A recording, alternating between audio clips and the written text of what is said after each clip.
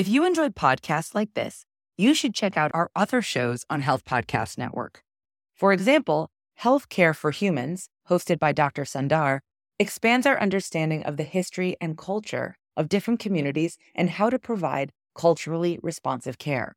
There's an episode you should check out where guest Dr. Duran details the systemic barriers faced by individuals with DACA status and highlights the importance of addressing these barriers. Check out Healthcare for Humans on your favorite podcast platform or visit healthpodcastnetwork.com.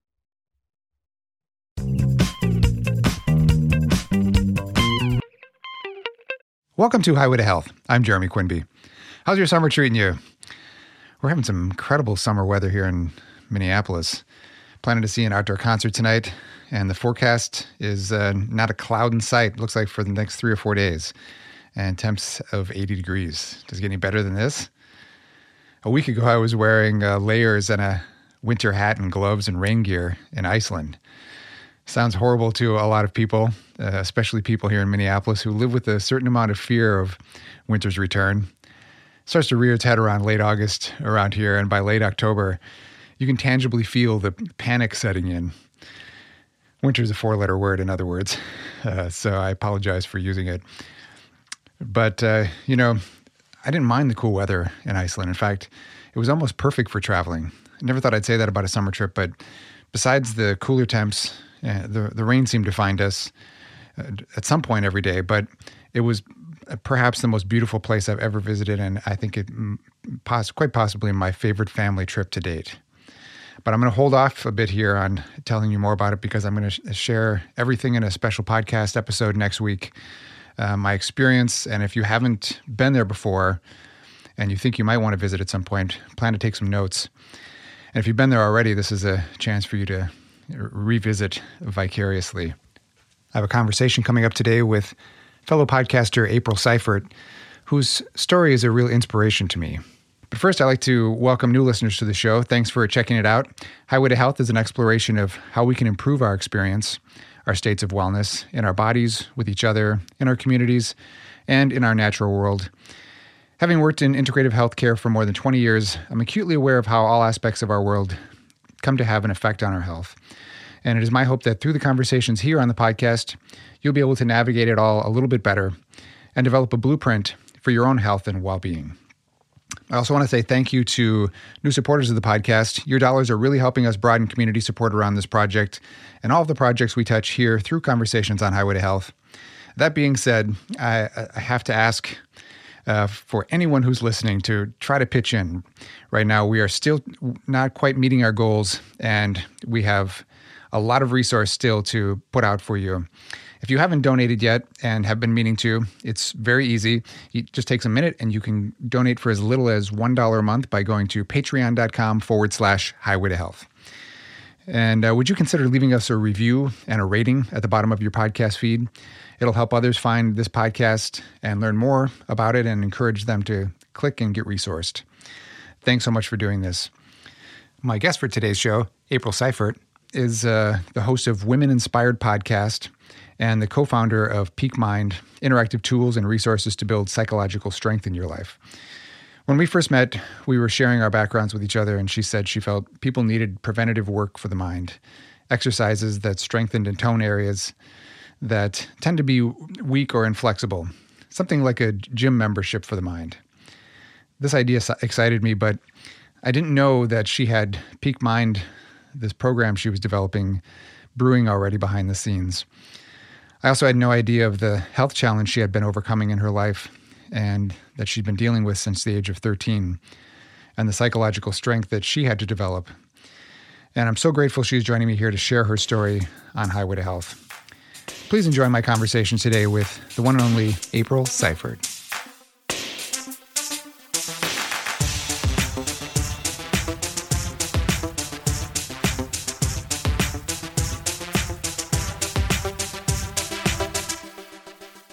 One of the reasons I wanted to have you on the podcast is because there's something that you all of a sudden started doing that struck a chord with me, with starting to talk about a health condition that you had. Yep. And, it seems like there hasn't been. I mean, I don't remember hearing it coming up that much in your episodes until that point. Was that something? Was there a decision that you made this year, or something happened? As I started to think about how to there's a set of key concepts. I think self-awareness that are so critical for people. Being as self-aware as you can possibly be, especially into some of the more subtle and subconscious things that impact your behavior and maybe your belief systems. I started thinking about how can I better teach that to people, because the field of psychology is like a gold mine for that type of stuff. And it's being done badly out there. Like there's a lot of people in the self-help industry who are doing great work and are doing an amazing job. But there's also a group of people who I think are just profiting from the fact that they're putting information out there that has no basis to it. Yeah. And so I wanted to bring that information to people. But what I found is that it lands a lot better and it's much more accepted and people resonate with it a lot better if I'm telling them why it was so important to me.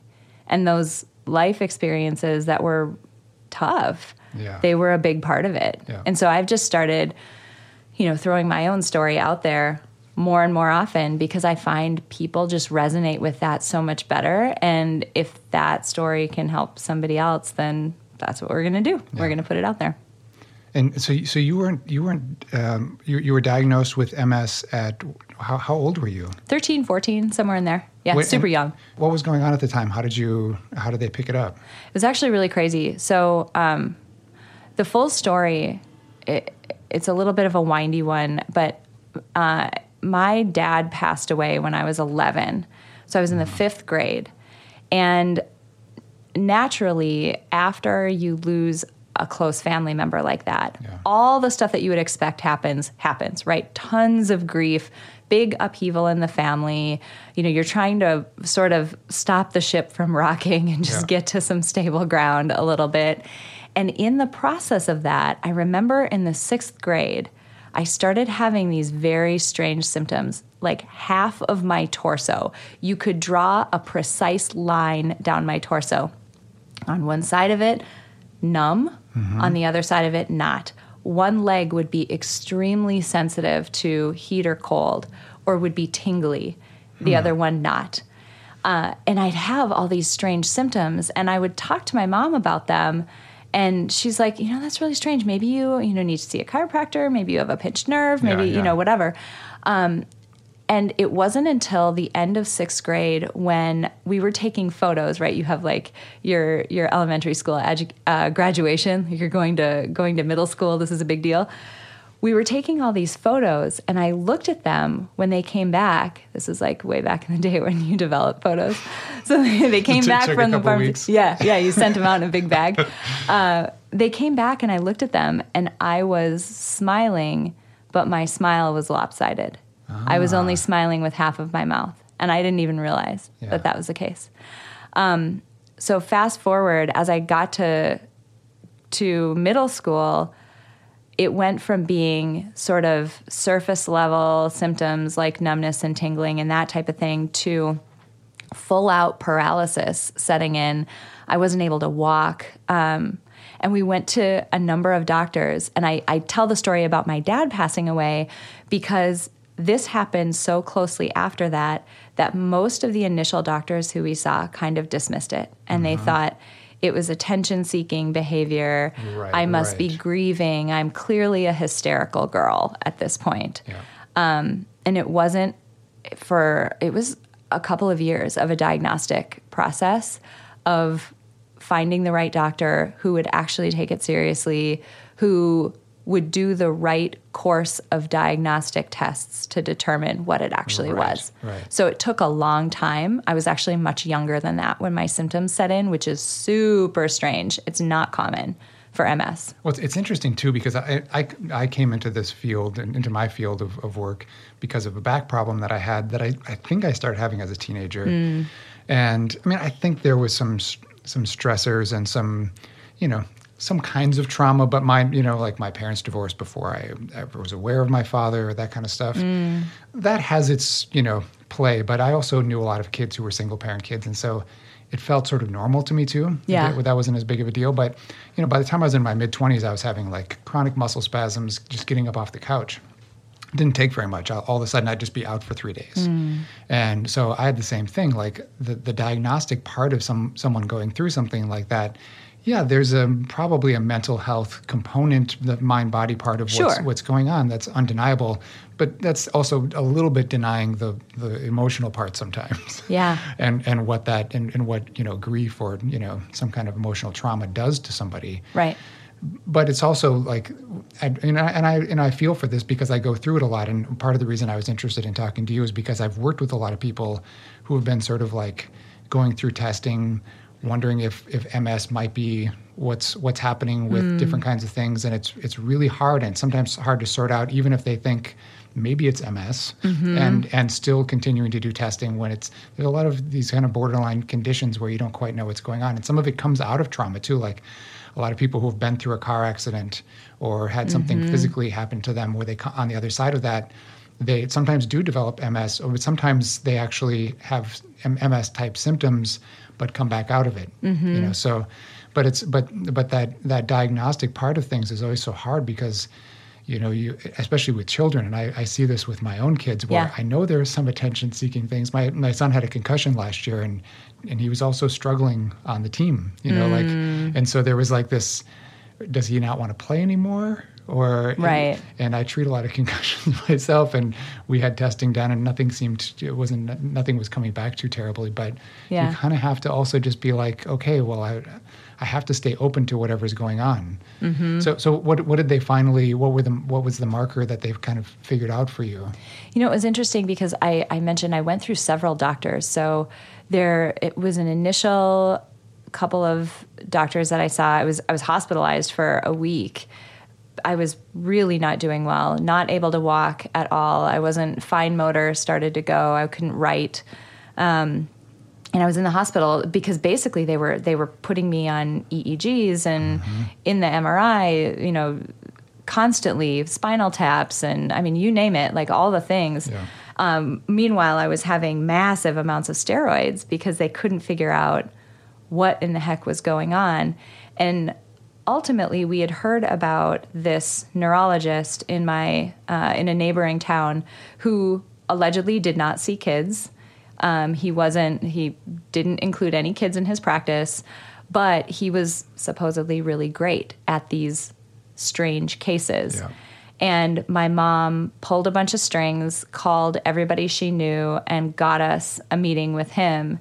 And I went in, and, not really knowing what to expect, but because apparently at that time I seemed like a mature kid who he could, handle being in a room with, frequently, he took my case. And it wasn't until that point that, he looked at everything that had been done and he said, I know you've been through a number of things, but there's a right way to figure out what you have. And I'm sorry, but we're going to put you through another battery of diagnostic tests, but we're going to do it right and in a sequence. Yeah.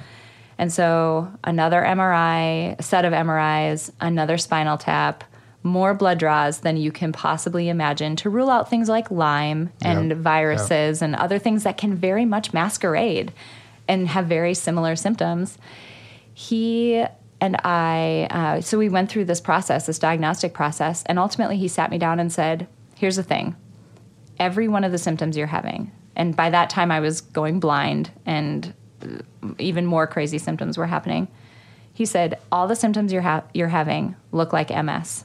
You're not old enough to have it, and I can't get any findings from your spinal tap that suggest that you have MS. I can't think of anything else that it might be.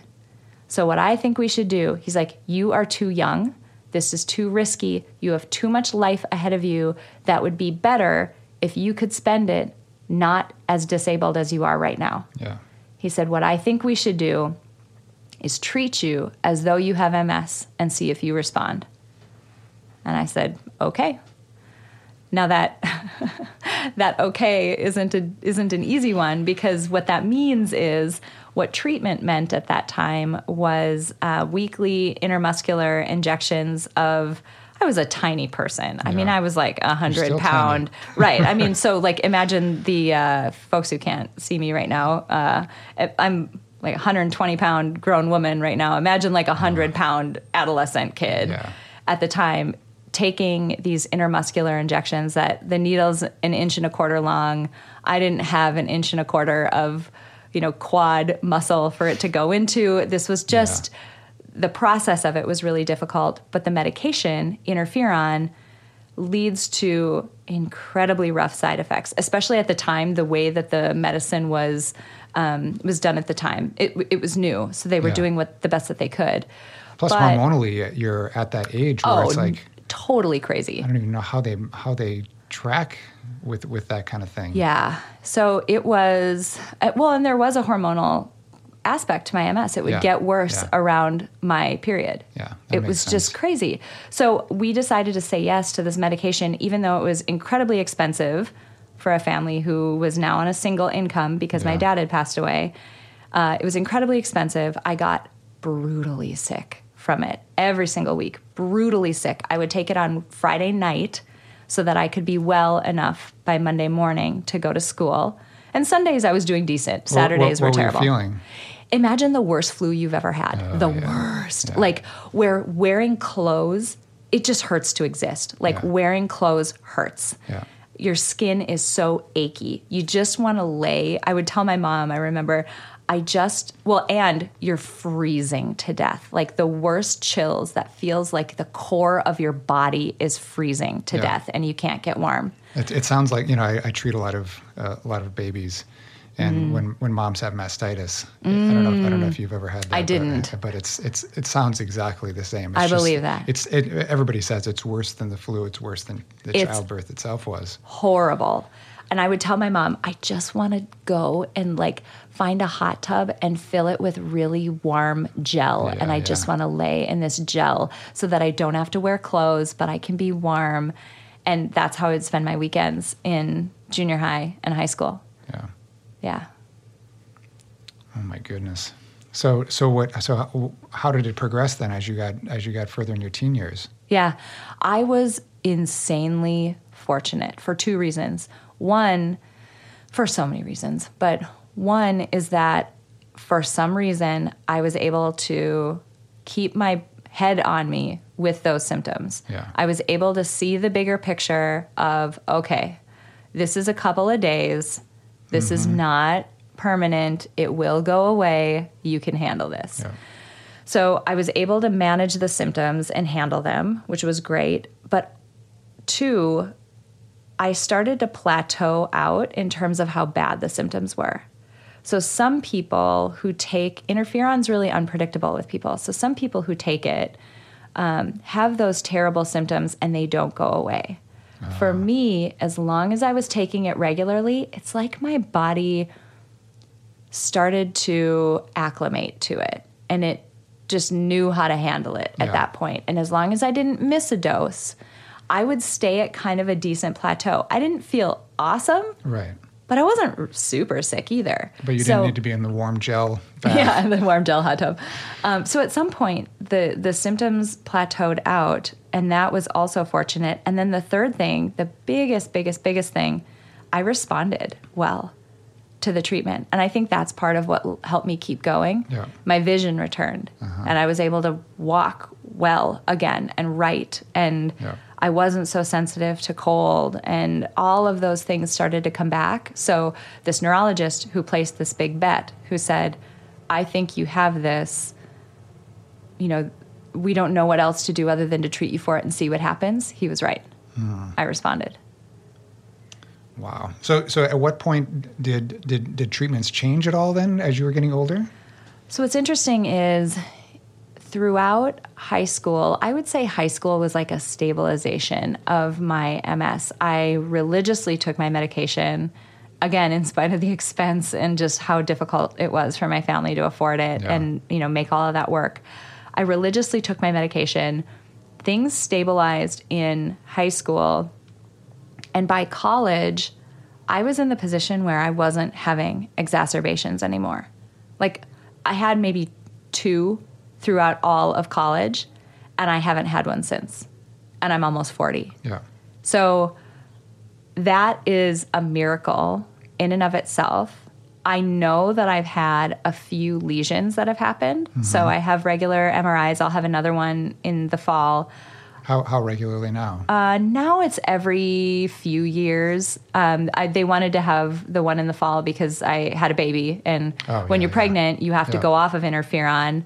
And while you're breastfeeding, they want you off of interferon. Now there's some wiggle room there. But minimally when you're pregnant, they want you off of interferon. So it was my second baby. So I was essentially, in the last few years, I spent 2 years off of my medication. So they really want to check and get like another good clean baseline. So that's what we'll do in the fall. But I know that I've had little lesions here and there, but it's been nothing that I've felt on the outside and nothing that anyone would know at all. I've been so incredibly fortunate. And I don't know, as you know, how unpredictable this condition is and how many directions it can go for people. Yeah. I don't know if it's my case.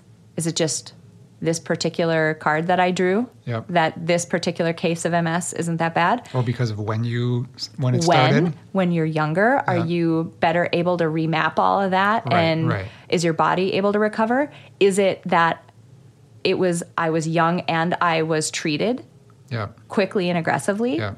Is it lifestyle? I'm pretty healthy. So MS is autoimmune. There are some basic things you do to keep your body healthy. Eat well, sleep, drink water, exercise. Yeah. Those. I'm sure that's got to help. I believe that it does, but I've been a person who's focused on working out and keeping my body strong. Yeah. Did that help? Is it all of them? I have no idea. Yeah. But you literally wouldn't know today. Being optimistic. Maybe. Very much so. Maybe. In a lot of studies, they say, that viewpoint really changes the outcome most of the time. Yeah. And 2, the psychological part of it, you can't convince me otherwise. When you measure people biologically, cortisol responses and other biological measurements, just like galvanic skin response and their heart rate and all of that, in response to anxiety and stress, you cannot convince me that, and studies show this, the more chronically we're in that place of cortisol response, that heightened sense of anxiety or stress or nervousness, it takes a toll on your body. And immune-wise, it takes a toll. We know that people who are under chronic stress get sick more often. If you can keep your immune system just nice and calm and stable, MS does better. Is it perfect? No. Is it a cure? No. But you can't convince me that some of the psychological work and just resilience work, you can't convince me that hasn't played a toll too. I agree. I think we build in this neurochemical balance by the way we live our lives, and that's part of the reason why people come see me doing craniosacral therapy. Part of it is actually working on like the more physiological housing of the nervous system and helping that system function better. But a lot of it is also just balancing that autonomic nervous system response. Mm-hmm. So if we're in, and I see this with people sometimes who have conditions or who have been in car accidents, sometimes people who have had really bad whiplash will start getting tremory effects from that the whiplash trauma and probably pinched nerve or something else. And when they get stressed or when they're in a heightened state for long periods of time, the tremor will start to come back. And the funny thing is that just from this craniosacral work, a lot of times, and sometimes it's a session, sometimes it's a couple sessions, that stuff will quiet down. And that's not necessarily an autoimmune thing, but those are the same kinds of people that I see sometimes who think, is this MS? Like we're not quite sure sometimes what's going on, but if we can get the symptoms to go away and they're not finding anything in testing, then that's a pretty easy way out. Yeah. I've had my most recent physician, he's brilliant. He's at the University of Minnesota. There's at any point in time a couple handfuls of clinical trials going on, and he's usually leading half of them. Yeah. Brilliant guy, but also who is it? His name is Adam Carpenter. Okay. He's also very pragmatic. So I mentioned, breastfeeding and how, especially even up to the point that I was planning on getting pregnant. They're officially with interferon, the drug company will tell you they want you to go off of it for 6 months before you start trying. And so I came to him and I said, okay, here's the thing.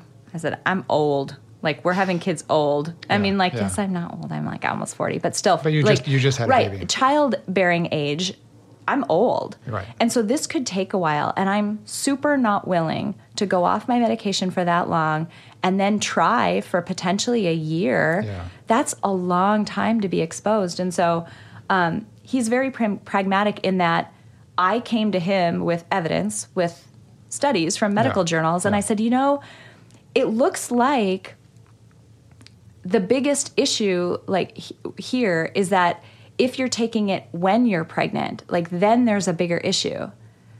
And up until that point, the interferon in your body drops off pretty quickly. I'm like, so what if we do this? What if I track ovulation every month so I know, when something could happen? What if I test early and test often so I know the minute I'm pregnant, and I promise in that minute I won't take another shot? Yeah. And he's like, my official answer has to go with the drug company, but he's like, you have a good case. Yeah. He's like, yeah. I think you do too. And the same with when I was breastfeeding, there's a reason why you can't eat interferon and have it work, right? It does. Right. You digest it and it doesn't work. Yeah.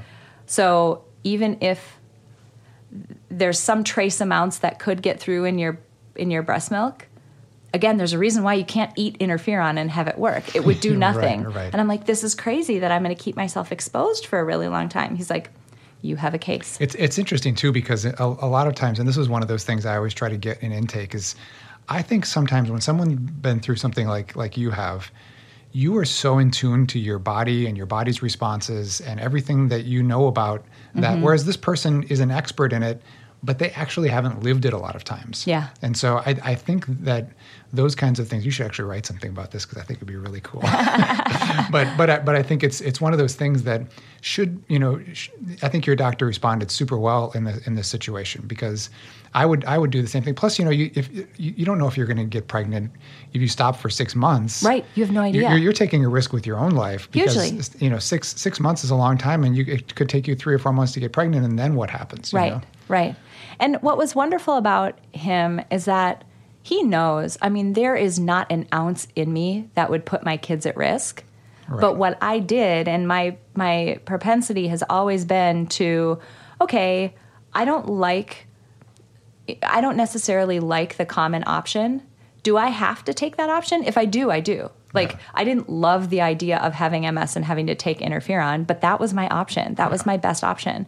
So in this case, I'm like, well, let me learn about this a little bit more. Let me go to actual good sources. Yeah. No Google, no blogs. I don't know those people. Right. I don't know if I can trust them. I went to PubMed and I read journal articles. Yeah. And that's what I brought to him. It's the best place to go sometimes for that stuff. Yeah. And I felt like I was making a decision that was a good decision for me, that didn't put me at risk, but also didn't put my kids at risk either. Yeah. So did you pursuing a Ph.D. in psych have anything to do with your condition, or how did that come about? I to some extent, on one hand, I was very pragmatic at the time. I wanted to find a job that I could do even if I was blind, even if I was disabled. Yeah. No matter what, I can still be employed. Yeah. So that was part of it. I'm like, well, my days of professional basketball are out.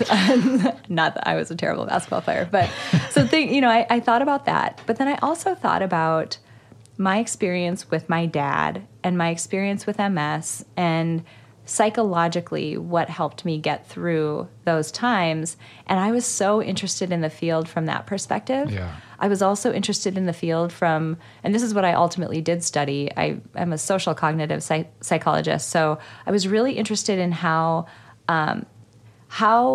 our mind develops. And by that I mean not physically, how our mind develops to encode information and use it. Because it seems so sterile to say it that way, But that's legit how most of our personality runs and expresses. Yeah. You learn who you are from things that you see around you. Yeah. Now, that's not to say you can't test those assumptions. You absolutely can. But the default, if you let your mind go the default route, which most people do, I would argue, it's all just your mind encodes information. And I like to tell people, your mind is powerful. It is not that sophisticated, though. Yeah. It's powerful in that it shapes your behavior more than you even can possibly imagine. But it's not that sophisticated because literally it just looks at, oh, that thing happened in close proximity to that thing, and it happened kind of often that way. Okay, cool. Those two things must go together. Yeah, and the way I try to explain it too, even with people who have been through like chronic pain period, I've been there, some kind of trauma or PTSD, is that the way that the brain and body map is basically kind of like wearing grooves in the system so that we right. That's exactly it. Yes, and it's as simple as that, and so it's sort of like when you learn how to play piano. Let's say, eventually your hand just knows the shape, and that shape is just developed over time by that neural path, over and over again. Yes. And then once, if you tried to change the way that you made that shape with your hand, your body wouldn't be able to do that. And so not easily. And right, and can, and I've had to overcome. I'm a musician as well, so I've had to overcome some really, because I was self-taught and an ear learner, and so I had to, get past some really bad hand technique that I learned early on. But yeah, it takes retraining, and that's part of why after I got into doing body work and craniosacral work and realizing I had this opportunity once I freed up the system, that I could retrain it. And then I decided to get into teaching physical movement, because at that point I realized I had this opportunity to sort of like retrain where midline was and how the hips worked and how the shoulders worked, all the things that sort of worked into postural correction that I thought were causing problems for people. And that for me, it shortened the route, and in a way that I don't think physical therapists always get. I think they're getting way better. And I've been doing this for 21 years, but from what I've seen in the last 5 years, things are really changing. So that's great. I'm optimistic. Yeah. Well, the example I give people all the time that usually gets people is around this powerful but not sophisticated. If you've ever, say you live in, your house and you drive to your job every day, right? You drive to your job, you drive to your job, you drive to your job, you drive to your job. You're carving that groove. Yep. I live here, I go there every single day. And then you get a new job. People have been in that position where you get in your car, the script starts to run, and you start driving to your old job. Maybe you're 2 weeks into your new job, right? So you started to acclimate and started to get, more comfortable. First few days, you're worried, and you got your phone you're there up. Early, but 2 weeks in, you start to acclimate and you find yourself driving to your old job. It's that script kicking in. It's that groove that you're going down. And now you have to intentionally train and get yourself to go down this new groove. Totally possible.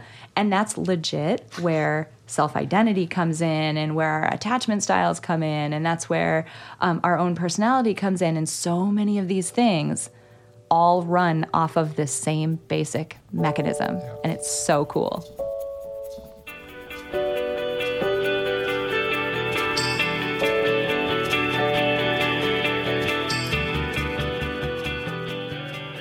So what did you start doing with your degree once you got through all that? So I took a little detour. I spent academic journaling first. So I told my professors 2/3 of the way through my Ph.D. program that I didn't want to be an academic researcher because I didn't love the idea of we would find these incredible things.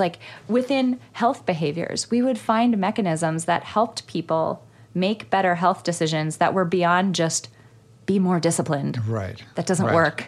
Right? We would find these emotional and affective keys to helping people make better decisions, and then we would write them in a way that no one can understand, and we would publish them in places that no one will ever find, and we'd lock them away and talk to each other about them at academic conferences that no one attends. And that was just exhausting for me. No offense to those folks. You're doing amazingly important work. But someone needs to be the conduit between the academic world and people who need that information. Yeah. So I decided to leave academia. I ended up taking a detour, did data science work at a variety of companies. I still do some data science work today. I write statistical models and that type of thing. But more recently, I've sort of re-stepped into the field of psychology with the work that I'm doing most recently to be that conduit. Yeah. I want people to have access to legitimately, when I say life-changing information, I want them to have easy access to it in a way that they can use it in their life and understand it. And that it's digestible. I feel like you and I both have some of that similar stuff. I mean, the way that when I'm working with people in training now, I mean, for years, but what I've figured out over the years is that if you can start really, really small. I mean, I think you have to feel successful in that first, appointment, or in that first, bit of effort that you put in. So, I never give anybody more than like one new thing to do, and the next time I might add two more new things to work on. So it's never, and it's also the language. I was an English major, so the language for me is always important to think about. What's this, and figuring it out, because not everyone's going to have the same sort of language trigger that can really set off, that understanding of embodiment when they're trying to go through a movement.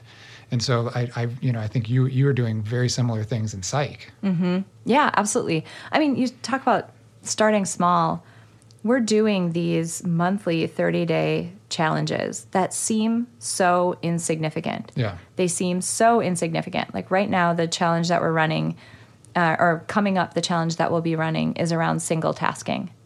So your brain can't multitask. That's going to be hard for a lot of people, right? It can't do it. It just switches back and forth really quickly, right. And you fatigue out by the end of the day. So picking a particular domain where you're going to decide, when I'm doing this activity, I'm only doing this activity. Yeah. And what's interesting is, you say I sort of share my own story and authentically talk about my own experience. For me, when I do this, if I single task in a particular domain, I start to get anxious.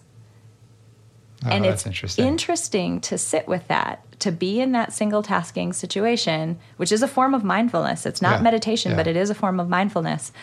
You sit in that situation and realize, my propensity is to cram too much into every day. Yeah. And here I am, and I run around all the time saying, I wish I had more white space. I wish I had more time. I wish I had whatever. Here you have it, and you're anxious about it. Right. And then what's cool about that is you can start to explore, why are you anxious? Yeah. What, like, I'm feeling a little bit guilty. Why are you guilty? Why do you feel like you have to do more than this thing? Do you think that's something that's sort of more related to modern world since, say, we've been on devices? Is that something that's changed? I think we have, again, in the same sense that you drive to your old job you can change and learn new patterns. I think the pattern that we have learned is to be constantly highly stimulated. Yeah. So you can easily get highly stimulated just with your phone. And that's not horrible. I'm definitely a technologically inclined person, love it for 1,000 reasons, but it doesn't do well for us when we do, like, the general working state of our mind should be calm. Right. And when you can't get to that because you're constantly having to stimulate because that calm state doesn't feel good, that's something we need to work on. Yeah. It's funny that I have, when I'm doing the work that I do with people with craniosacral work, one of the things that happens basically is, about the autonomic nervous system, I'm sure, but when you bring up that resting response in the system, people are so used to sort of working under an adrenalized state. I mean, we're like pumping coffee into it and sugar and just like trying to ramp up that sympathetic response all the time to feel like we're really pushing and accomplishing and stuff. But I think what ends up happening is we're sort of on the hamster wheel, but we're not really getting anywhere. No, you do it just to make yourself feel normal because you're used to it. And I try to give this to people once they, sort of get off the table and, they feel like, oh, I feel really sort of like, heavy and in my body in a totally different way. I try to help them understand that, you might feel a little sleepy for a half hour or so, but try to stay in that energetic state. And if what I find just from, for me, usually like craniosacral work or acupuncture, very similar kind of feeling where all of a sudden I feel a little more balanced. I'm sort of in that more level autonomic state. I can just sit with single tasks and actually get a lot done without feeling like I'm racing, and that's it's such an unusual feeling for people. I can see why they would feel anxious sometimes. It is, because you're so used to filling that space and filling that void. And I'm so much better with it now. There are things before we started recording, I was saying if I have 5 minutes, I'll shove 5 hours of stuff into it. Yeah. There's a natural tendency that I have to like to have lots of interesting things going on. But what I also do and what I know about myself, and this is why I talk about self-awareness so often, what I know about myself just through observation and a lot of intentional work is that energy is not my problem. Yeah. Going from 0 to 60, I can do it in a millisecond. Yeah. Anytime, any place. Yeah. Slowing down is my problem. The end of the day is my problem. Yeah, I'm similar. And so I've intentionally, but I want those times to go well too. Mm-hmm. At the end of the day, when it's time to stop working and it's time to focus in a different direction and be present with my kids, I want to actually do that, not just pay it lip service. So there are practices that I've built into the beginning of my day and the end of my day that turn me on and turn me off at the end of the day. There has to be a punctuation mark at the end of the day for me. And I just know that about myself through doing a bunch of this intentional work, the work that I've started doing more recently, that I legit think will change people's lives. Yeah. Have you found any strategies for coming down off of that energy ride? Yeah, so for me, and this will not work for everybody, but this is just me. For me, like I mentioned, I can ramp up 0 to 60, and I'm a marathoner, man. I'll stay there. Yeah. I can stay there all day long as I need to be. And it feels good for me to be in that state. I like getting things done. My husband jokes, if I ever needed a pool dug in the backyard, I'd give you a teaspoon and say, I'll be back in a few hours. And I would dig the pool. It would happen. But at the end of the day, when I need to switch gears to be with my kids, it's also going to cognitively change. I love thinking about difficult concepts that I can't figure out. I love learning new things. I love really heavy things to think about. That's not what it's like hanging out with a 3-year-old and a 10-month-old. Right. This is a totally different pace to life and a different level of input. So what I have to do at the end of the day, I have to work out at the end of the day. If I want it to go well, all the rest of that energy has to get expended out of my body. Yeah. It's like one last push to get it all out. And then typically on the way to get my kids, I'm listening to something not meditative in the sense of like my eyes are closed while I'm driving or I'm going into some Zen state where I'm not paying attention, but something that is more monotone, or think like singing bowls or something like that, that just allows me to kind of focus my thought and just come down a little bit. So I've expended all of my energy, I've kind of grounded and come down, and now I can pick my kids up. I feel like that period is at the end of my day, and I've finished it. Now, I can't do that every day, but it goes way better when I do.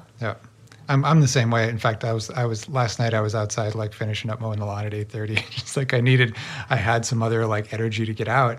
Mm-hmm. One of the, I don't know. Since it's been warm out, this is like a new thing for me. We also just bought a house last year. So exciting! Congrats. Yeah, thanks. So we're I'm kind of getting the outside set up so that it's a nice place to hang. Mm-hmm. And one of the things I'm starting to realize is that there's and I've experienced this in different places I've traveled to in the world, that sitting there and just being there at dusk as the sun sets has some sort of effect on, from that visual perspective, it has some sort of, thing that it's changing in my brain. I can like feel my whole body wind down, and like, I just feel like if I can figure out a way to do this in the winter months, now I have to switch this over. But I know that a lot of people do that, and it also it's different than, it's a different kind of light than we're experiencing if we're sitting there in front of a television or on our iPad or whatever. And I feel like there's something there that I want to kind of keep, working on, because it definitely works for me. Mm-hmm. What I think about in that regard, it's with the way that our minds work and anxiety. It's with the type of light that we see. It's the activities we have. It's the food that we eat.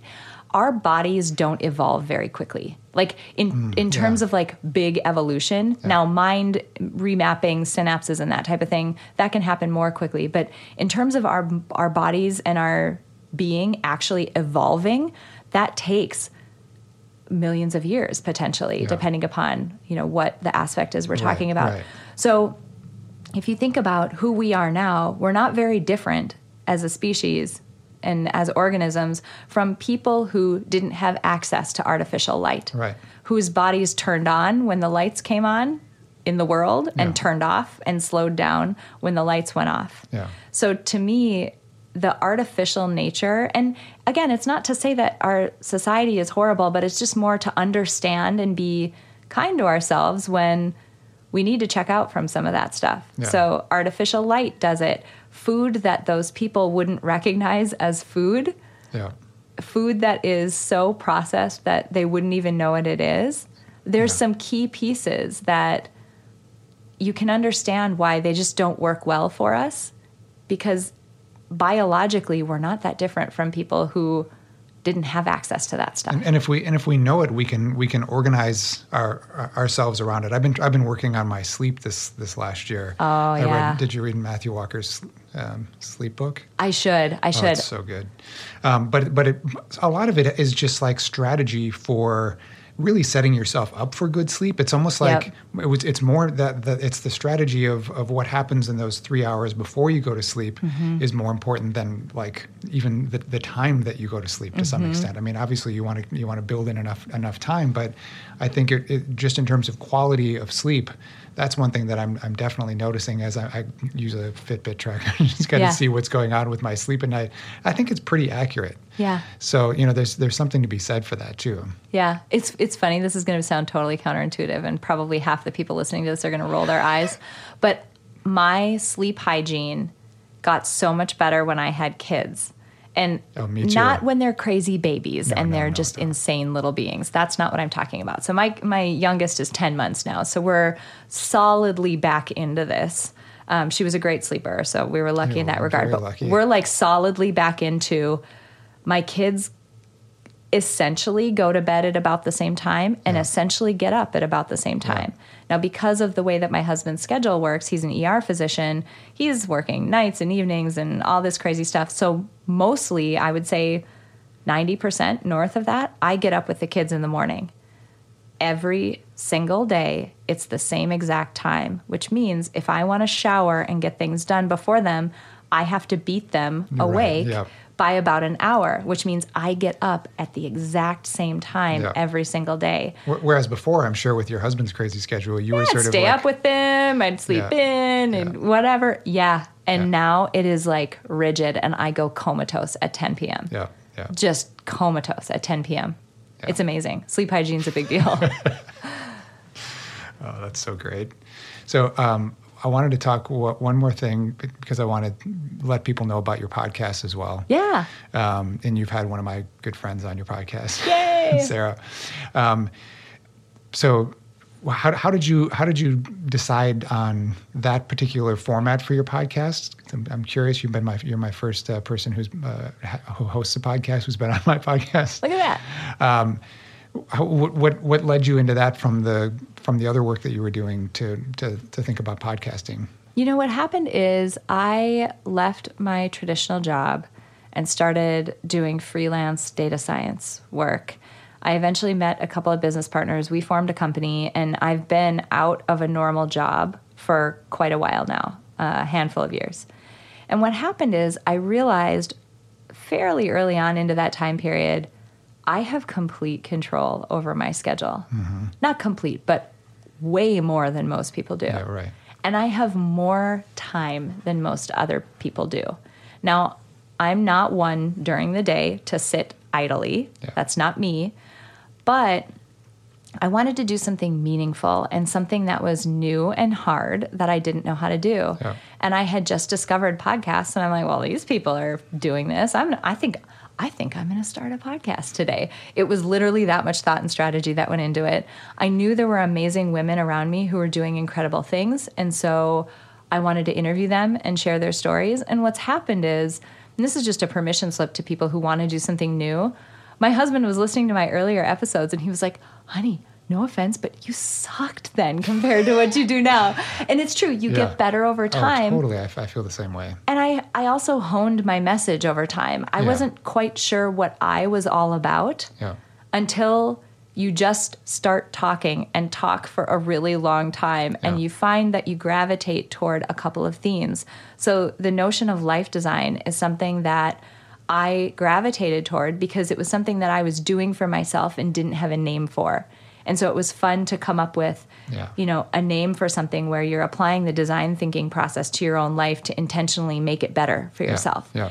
And these ideas from psychology, I mentioned, being that conduit from academia into normal people's lives, I was constantly talking about dissonance and identity and self-awareness and anxiety and all these things. I'm like, I'm doing this. So the podcast began as just, hey, here's some cool people you might want to know about and some things you could learn from them. But now it's much more into, you are going to live one life. You're going to have one shot at this. Here's some things you can learn from other people. Here's some stuff you can learn from two powerful fields. Now go do. And do something better with the life that you have. Yeah. So it's called Women Inspired. If people want to check it out, I'm on all the places. I'd love to have you. It's Women Inspired, but we talk about things that are really relevant to everybody, I would say. Yeah, I think so too. And it's also like, I think your interest in life design is you're finding people who are basically in some way sort of pushing into that. And I think we do these things because it's really about us. We're trying to figure out things for ourselves, right? It's true. Trying to solve some of our own problems. It's true. And I feel like that's been a lot of what's, in some ways too, I feel very much the same way as you is, we have this one shot. What are we really doing with this? And, and it's like I was telling my son one day, I could also call this like my midlife crisis podcast. But I think I'm in a way I'm sort of stepping. I've gone through a pretty good chunk of my career, and I feel very comfortable with who I am in that. But there's something more that I kind of want to evolve, through maybe another means, or even just to sort of continue to reinvigorate my work. Mm-hmm. And I think that's kind of why I ended up starting the podcast. As I look back now, it's been like 2.5 years. So yeah, well, and the people I've met too, I'm constantly totally astounded by who is willing to sit down with me for an hour. I was talking to a woman the other day. Her episode hasn't come out yet, but I was talking to her the other day for her interview. And she said, oh, you know what? Shoot, could you email me the rest? We were wrapped up. She said, can you email me the rest of those details? I have to go. I'm on the Ellen show today. I'm like, wait, I'm sorry. Are you going to talk to Ellen DeGeneres? She's like, yeah, that's where I'm going next. I'm like, I'm huge. I'm big time. My guests are on Ellen. This is awesome. But it's just crazy. I'm astounded by who's willing to sit down with me and just bare their soul. Yeah. It's amazing. I know. It's crazy. So what's the biggest life lesson you've picked up just from engaging with an audience? There's so many. There are so many. What's interesting is I mentioned that I've spoken with, all these incredible women, right? These incredible women who survived the Holocaust and are world champion skydivers and survived plane crashes. And crazy, cool people. Yeah. People who have built billion-dollar companies and you name it. And the thing that they have resoundingly said is that the key to their success was simply that they started and they kept going even when they fell on their face. Because there's two pieces to that.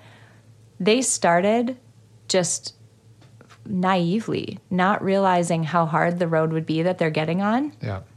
It's like they went to hike some crazy 200-mile trail and they brought a granola bar and they're like, yeah, it's probably fine. I'm just going to go. Yeah. But they did that and figured it out along the way. And they also didn't evaluate pitfalls as a sign that they weren't cut out to do this. Mm. They just, I fell. I guess I'll do something different next time. Yeah. And they just keep going.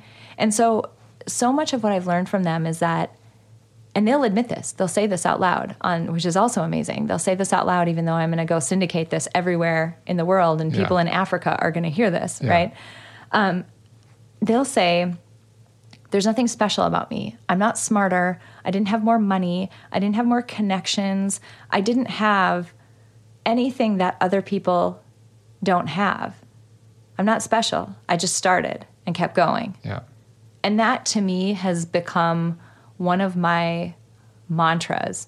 Like, it doesn't matter. Just put something out there. Yeah. Again, go listen to my first episodes. They suck. Yeah. They're bad. And there's amazing people on them. And I wish I could go re-record with all of them because I'm so much better now. But truly, it's so much easier now for me to just imperfectly, like brutally imperfectly start something because I know it won't get off the ground if I don't.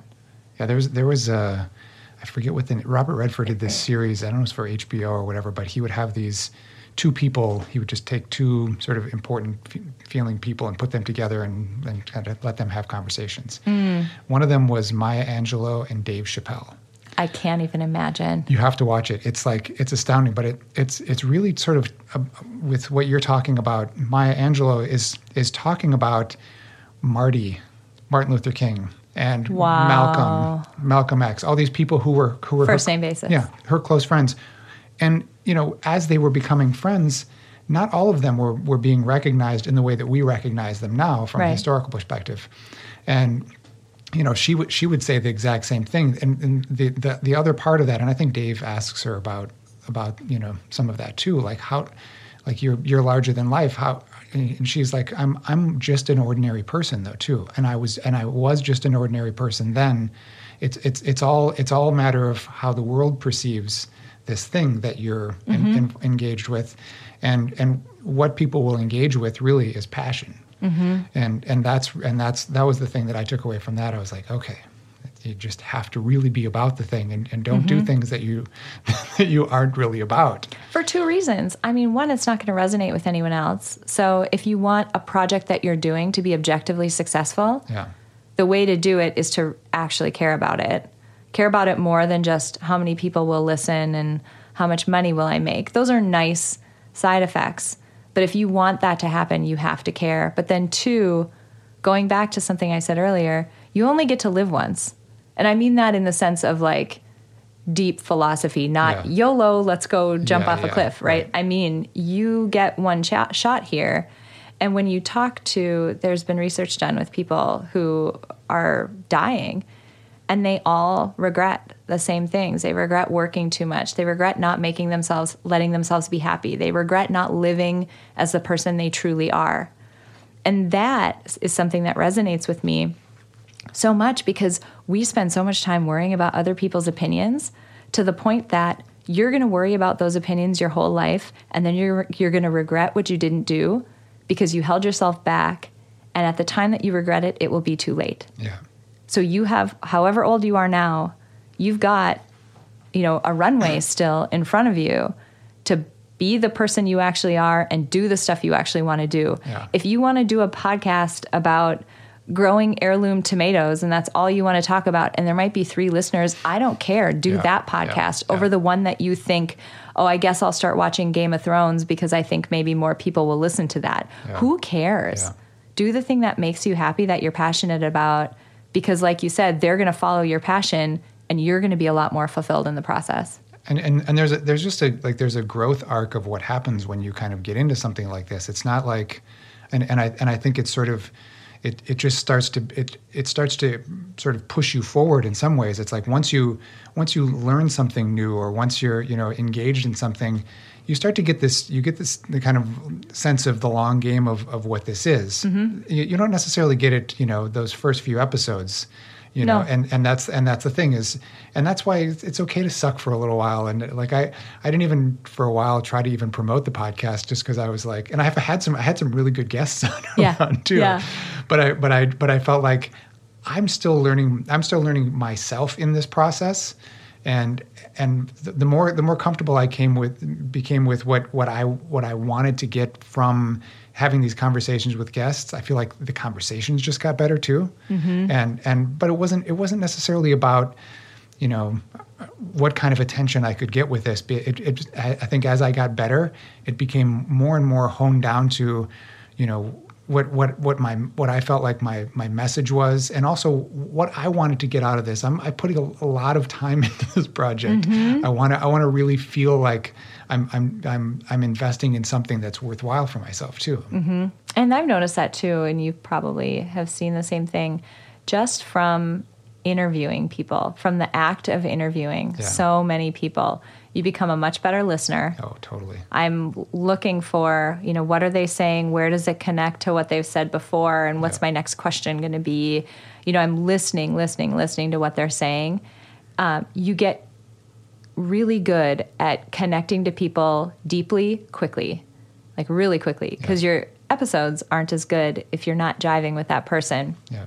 So you get good at that really quickly. There's not very much in the realm of interviews, public speaking, meetings, anything like that ever even registers on my anxiety meter at all anymore. Yeah.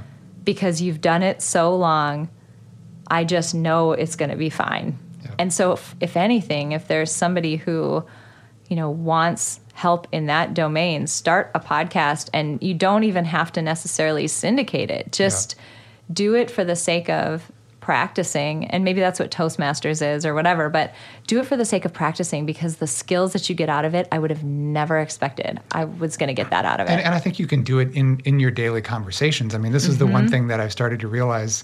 I did a podcast with a friend who was asking me about like how I heard my voice, and I was telling her that like sometimes I start to hear my voice as my podcast voice, because how you hear it differently in your headphones, you know what I mean? Yep. And so all of a sudden my conversations with people started to become more like that, but I would find more and more that I would lose myself back into just focusing on what people were saying, and that early on when I first started doing these, I would sort of have prepared things that I would wait to say, and then by the time I got to it, it was like, well, that's not really something I need to talk about anymore. We've already passed that. Yeah. And now I feel like just the act of being so so involved in what someone has to say, and just being so present to that, you lose yourself in that a little bit more, and it doesn't become about you anymore. It just becomes about this thing that's growing out of conversation. I think that's like such an invaluable thing in any endeavor. Totally agree.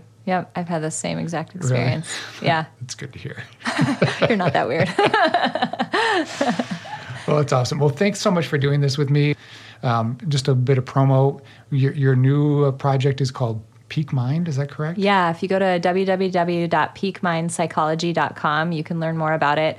It is that conduit between academic psychology and normal everyday life. It's all evidence-based stuff.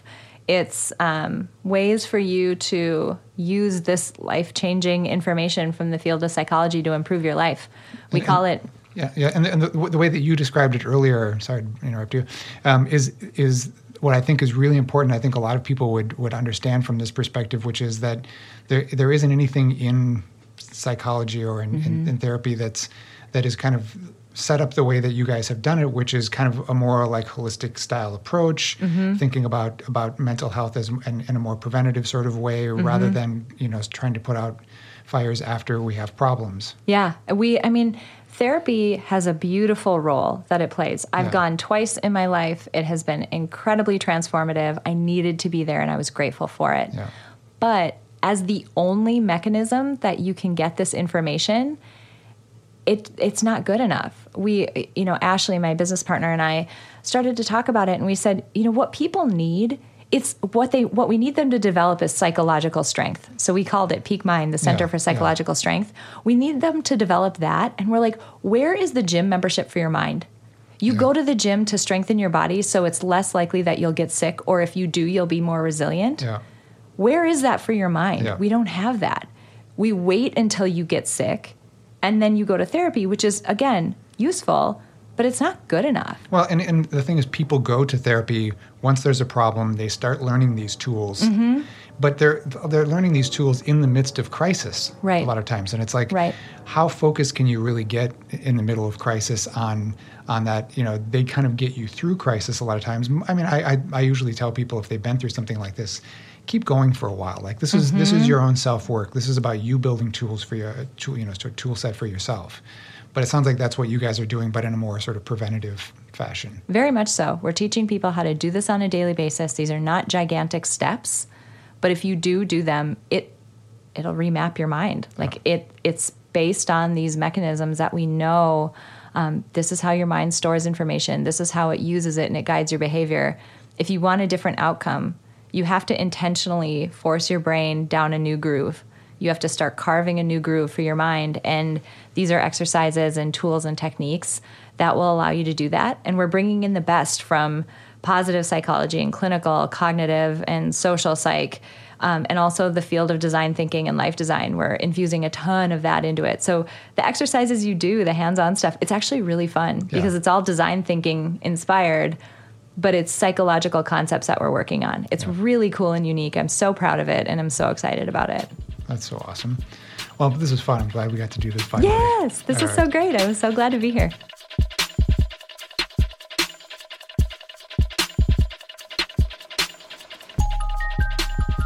April Seifert, folks. Always so much fun talking to her.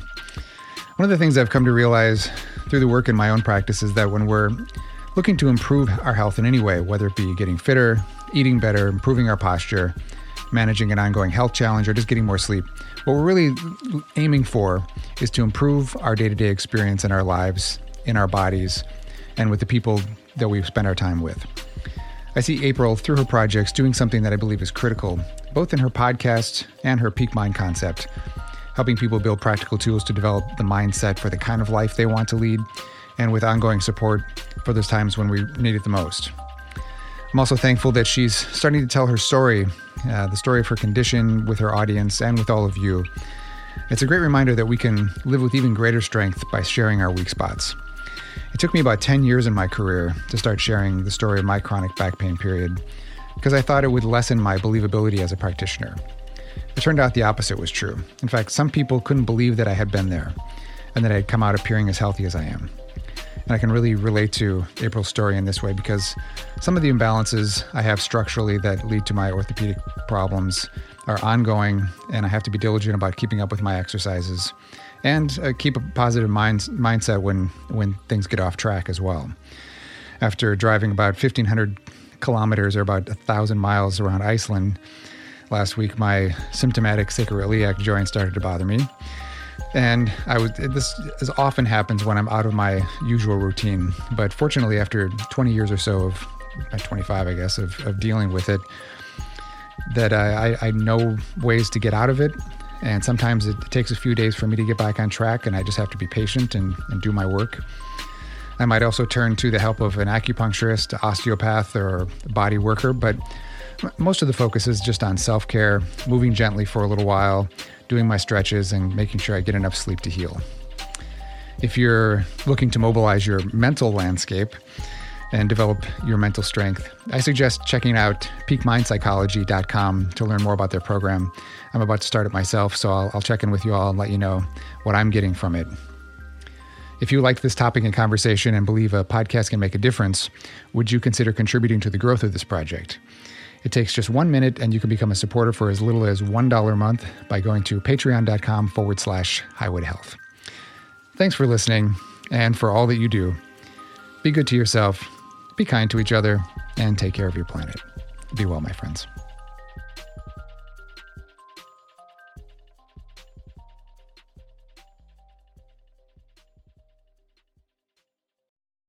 If you enjoyed podcasts like this, you should check out our other shows on Health Podcast Network. For example, Healthcare for Humans, hosted by Dr. Sundar, expands our understanding of the history and culture of different communities and how to provide culturally responsive care.